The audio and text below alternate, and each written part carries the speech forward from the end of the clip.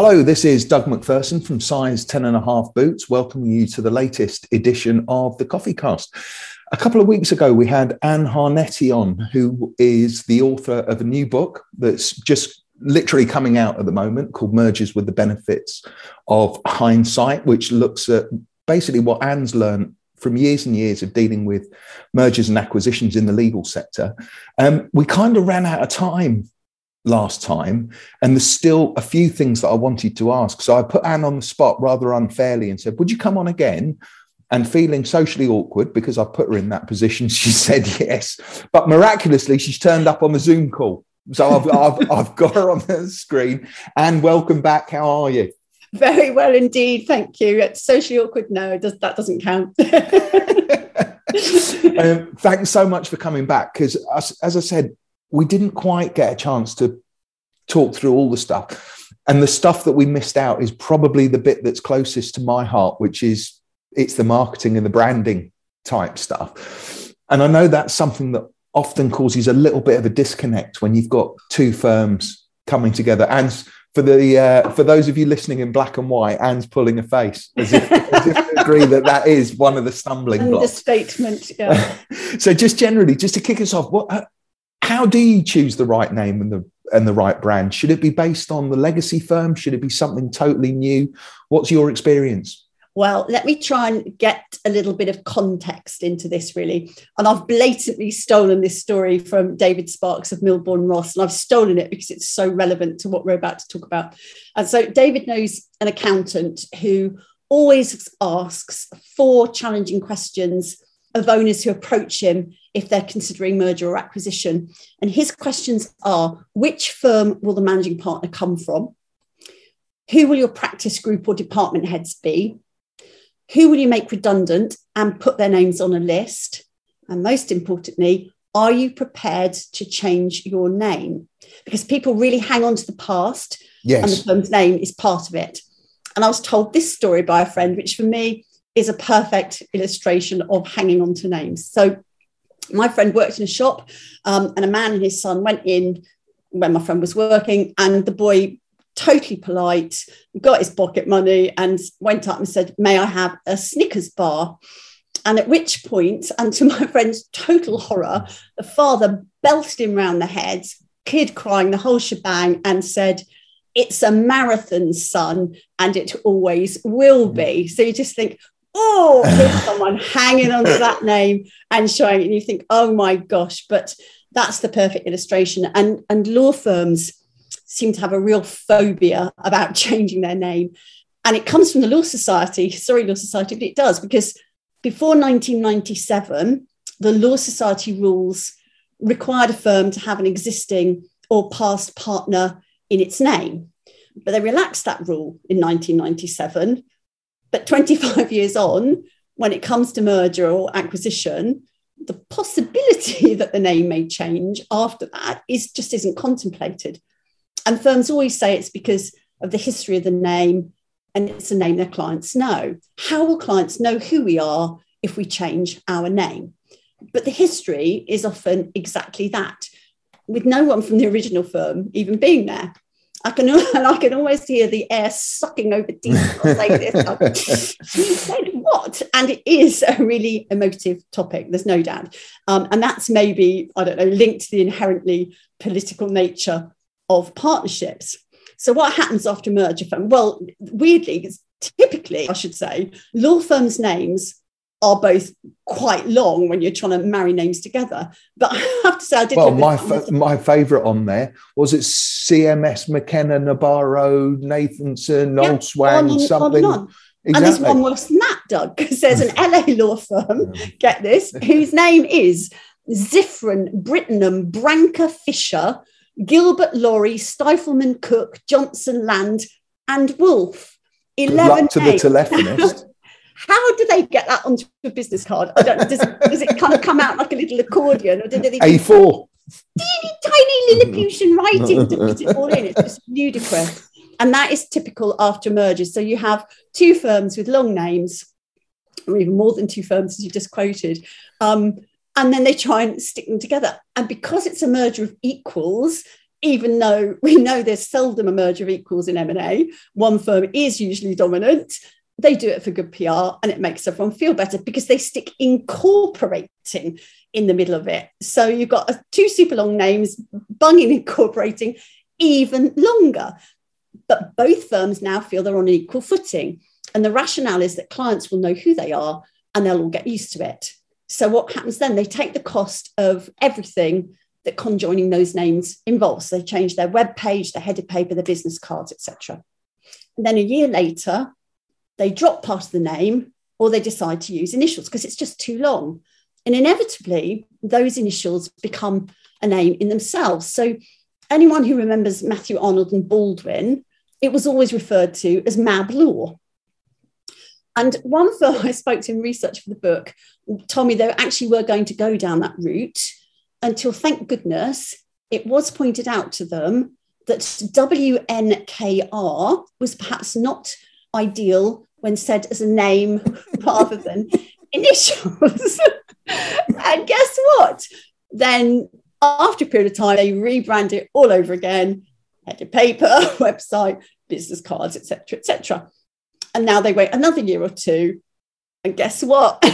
They revert to the original name of the dominant firm. And if we could just let go of the history of the name and rebrand to the new entity, you could actually have a marketing and communication plan that integrates the new name into your planning, and it becomes an exciting prospect. And commercial firms do it all the time. So come on, look, we're going to have quiz time. You just my word. Like a pub quiz, you'd be great. Starter for 10. I'm better in the pub than the quiz. Have you ever heard of Blue Ribbon Sports? No. Blue Ribbon biscuits. I remember at my granny's. Yeah, no, I'm sure they were delicious, but no. Well, this firm had 14 years as Blue Ribbon. And guess what? They rebranded as Nike. But who remembers Blue Ribbon? No one. Let's try another one. What about Brad's Drinks? Stick in your mind? Not at all. Don't tell me they're Coca-Cola. Very close. Pepsi Cola. Oh, wow. Wow. Global success. Well done. I'm impressed. Okay, last one. What about Relentless? No. No, I'd never heard of it either, if I'm being honest. But Jeff Bezos had the vision to rebrand to Amazon because he knew what he wanted that firm to become. So you can make everyone proud of the new entity if you don't get territorial about the name. And rather than harbouring what was, perhaps you could concentrate on what is. And we hear all the time in M&A where staff refer to people as that lot, even if the merger's gone on like 20 years ago. It can harbour huge resentment. So you need to make... I think that's a really important thing. And it's not, for me, it's not what is, it's what you want to be. And when we're working on value propositions for newly merged firms or even rebranding firms or whatever, which is part of my contribution to your book, Anne, because do you know what? Everyone comes on here and plugs, so I'm going to have a quick plug. That's the chapter I wrote. But anyway, we always say that 20% of that is where you are, and 80% is your aspiration. Let's have a think about where you want to get to. And I think that should inform the name of the business that you choose. Right. I totally agree. And I think you should make both staff and clients feel proud of something new, because most firms merge to gain advantage over a variety of areas. Yes. And that's generally to gain clients. And it does happen because in 1999, the Endeavour Partnership was set up by 4 partners from a local Stockton-on-Tees firm. And a lot of thought went into naming that new enterprise. And Paul Berry, he's a partner at the firm, said they didn't want a traditional surname-based name for 2 reasons. The first reason was 4 surnames was too long, and using only 2 could result in loss of reputation for those 2 not included. And secondly, the firm wanted a corporate name, and they wanted it to be easy to remember and encompassing the way the firm intended to operate.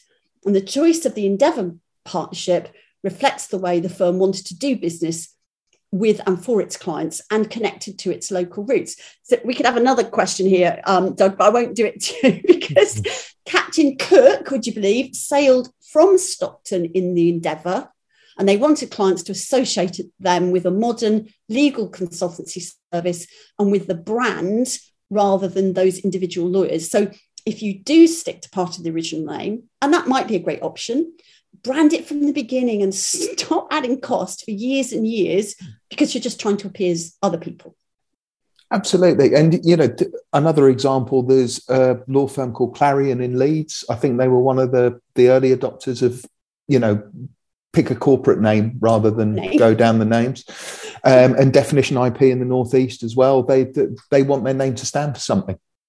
Yeah, it's absolutely prime. And I know they've done it with pride, obviously, which is great as well. So kind of following on from the name, some of the other emotive things, marketing led, what about colours and fonts and logos? Should there be consistency in there, or is it just rip the rule book up and, like you say, go for something new? Well, I'll have to say you can, but my caveat in all of this, I'm going to be controversial, is that you need a marketing director who makes it a priority, because I don't want to believe these things don't happen because there are still firms that see marketing as a function that organises events and nothing more. If you have a proper marketing and communication plan from the very start of the process, you can and will build enthusiasm from both staff and clients. So the proposition about the name changing, etc., is really exciting. And you can really ensure that people are enthused and energized about what's happening. But to do that, you need to communicate a vision of what you want that newly created firm to look like. And you need to know how to engage with staff at all levels to get you there. And it's not a question of telling people this is our name, fait accompli. And you might modernize that name, you're right, with a change of color to something, greens, there's millions, do you change from one green to another? Font type is another one. There are fonts, there's hundreds of hours of research done on what font reads best. But you need to take people with you on that journey. So you need to find things that they're going to engage with. It might be blogs or webinars, but they've got to relate to it. So you overcome that resentment of anything changing, let alone the name, I think.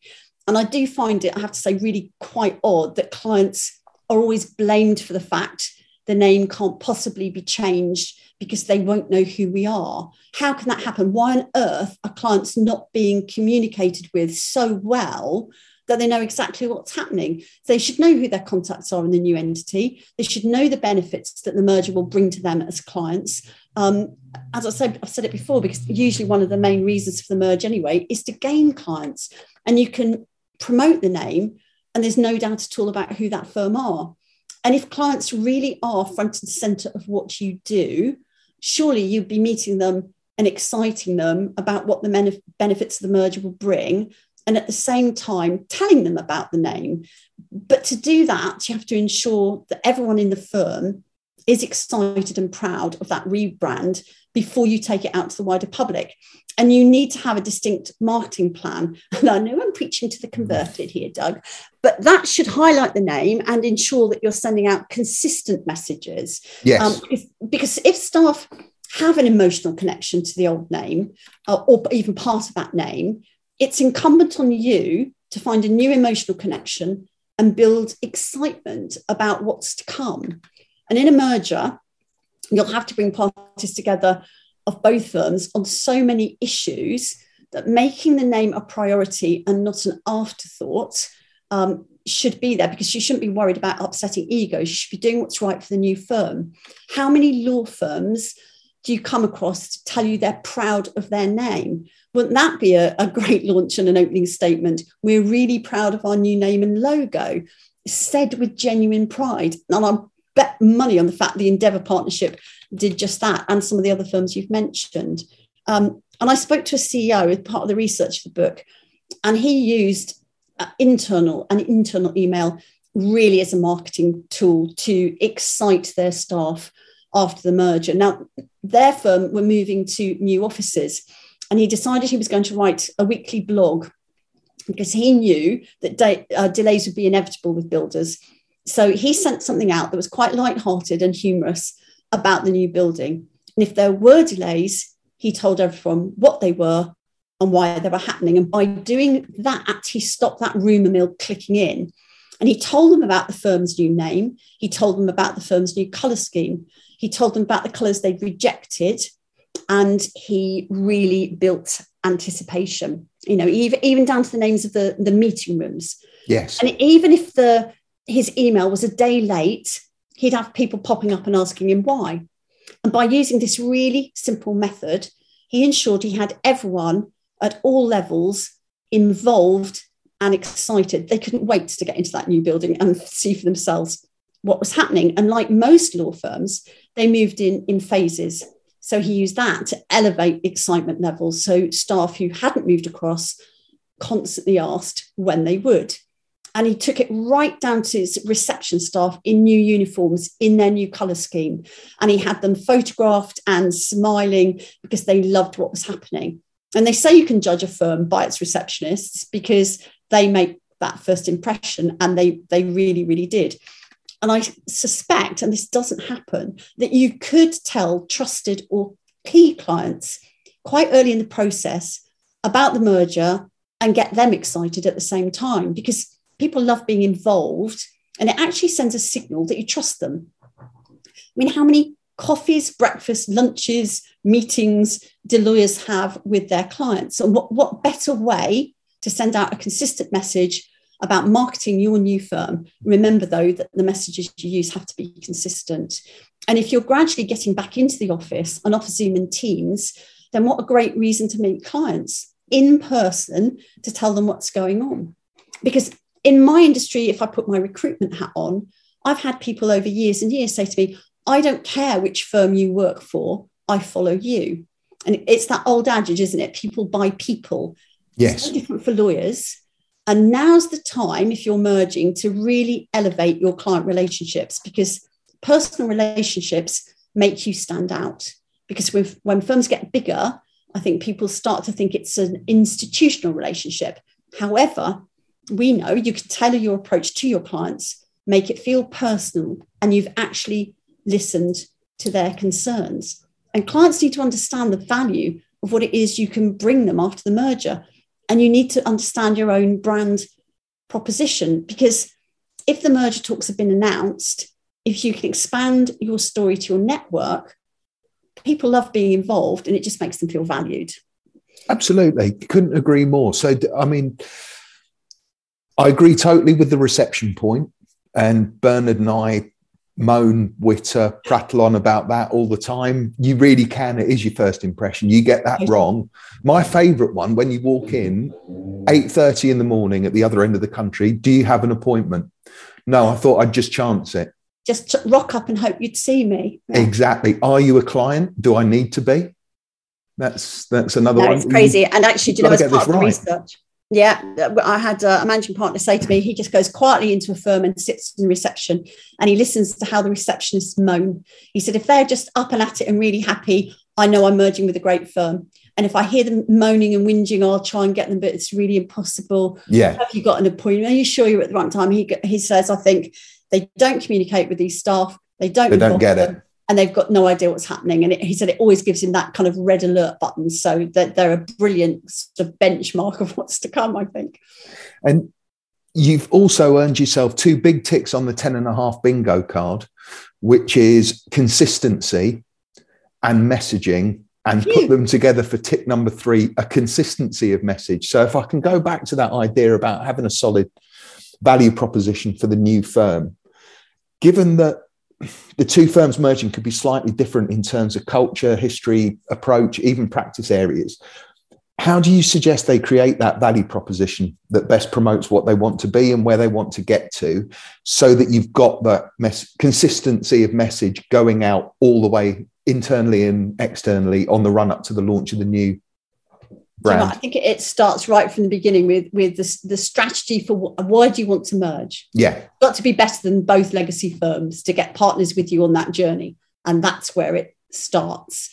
What is our brand proposition now if we go to market? What have we done for 2 firms to merge that people go, wow, they didn't have that before? And once you've decided that, you can take that story down through every layer of the firm. So it has to come down through partners who absolutely understand what it is they voted for with the merger, number one. And then you take it down to every member of staff, so they are proud of that new entity and they understand what it is. And that's so closely wrapped to culture, it's unbelievable. But the problem with culture is most people don't recognise what they have as culture. And if you think about culture, every message you send out and communicate is tied into your culture. If you must see it all the time on firms' websites. That's a prime example. Do you refer only to your lawyers? That's the first thing on the website. Do you refer to other staff or non-lawyers? And you just think, wow, what, they're non-people because they're not a lawyer. But, you know, here's that journey. By using those sort of words, you think, wow. And I've been asked to speak quite soon at a function. And it's interesting that they've put out on in the sort of blurb, non-legal staff. And I think, I've got to say something about that. Because that's just ludicrous. What's that, steerage? It's just like, what's that all about? And if you think about that helps to define what message you want to send out, and then it starts to pull a decent culture together.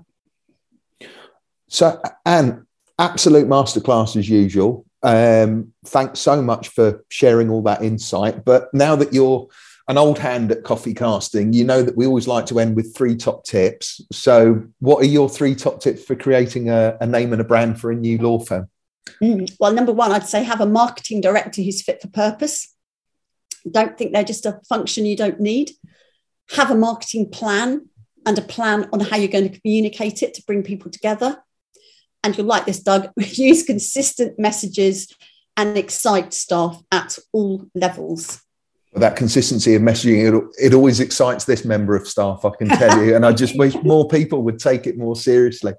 And thanks again ever so much for coming back on. Pleasure. Do you want to give the book a quick plug, date, retailers, name, website? You go for it, because I know it's coming out really, really soon. Thank you. It's out on the February the 22nd. It's called Mergers with the Benefit of Hindsight. The link is already up on Amazon. It's saying it's not in stock till the 22nd, but it's there. And I think if you want a guide that will challenge your thinking, and just more importantly, it's insight from a peer group of managing partners, it should be a compelling guide for you. Fantastic. Good luck with the launch of the book. I'm looking forward to getting my copy and finding out more about Mergers with the Benefit of Hindsight. Thanks, Doug. Really appreciate it. That's all from this episode of the Coffee Cast. Thanks ever so much for listening. As always, if you want to help yourself to our white papers, top tips, and a whole load of other range of practical BD and marketing tips, please go to 10.5.co.uk and you'll find under resources and blog a whole load of stuff that you can use to win new work. If you would like to be a guest on an upcoming Coffee Cast, please email me at douglas@10.5.co.uk. And likewise, if there's any subjects you want us to cover in future episodes, just drop me a line as well. But until the next one, cheerio.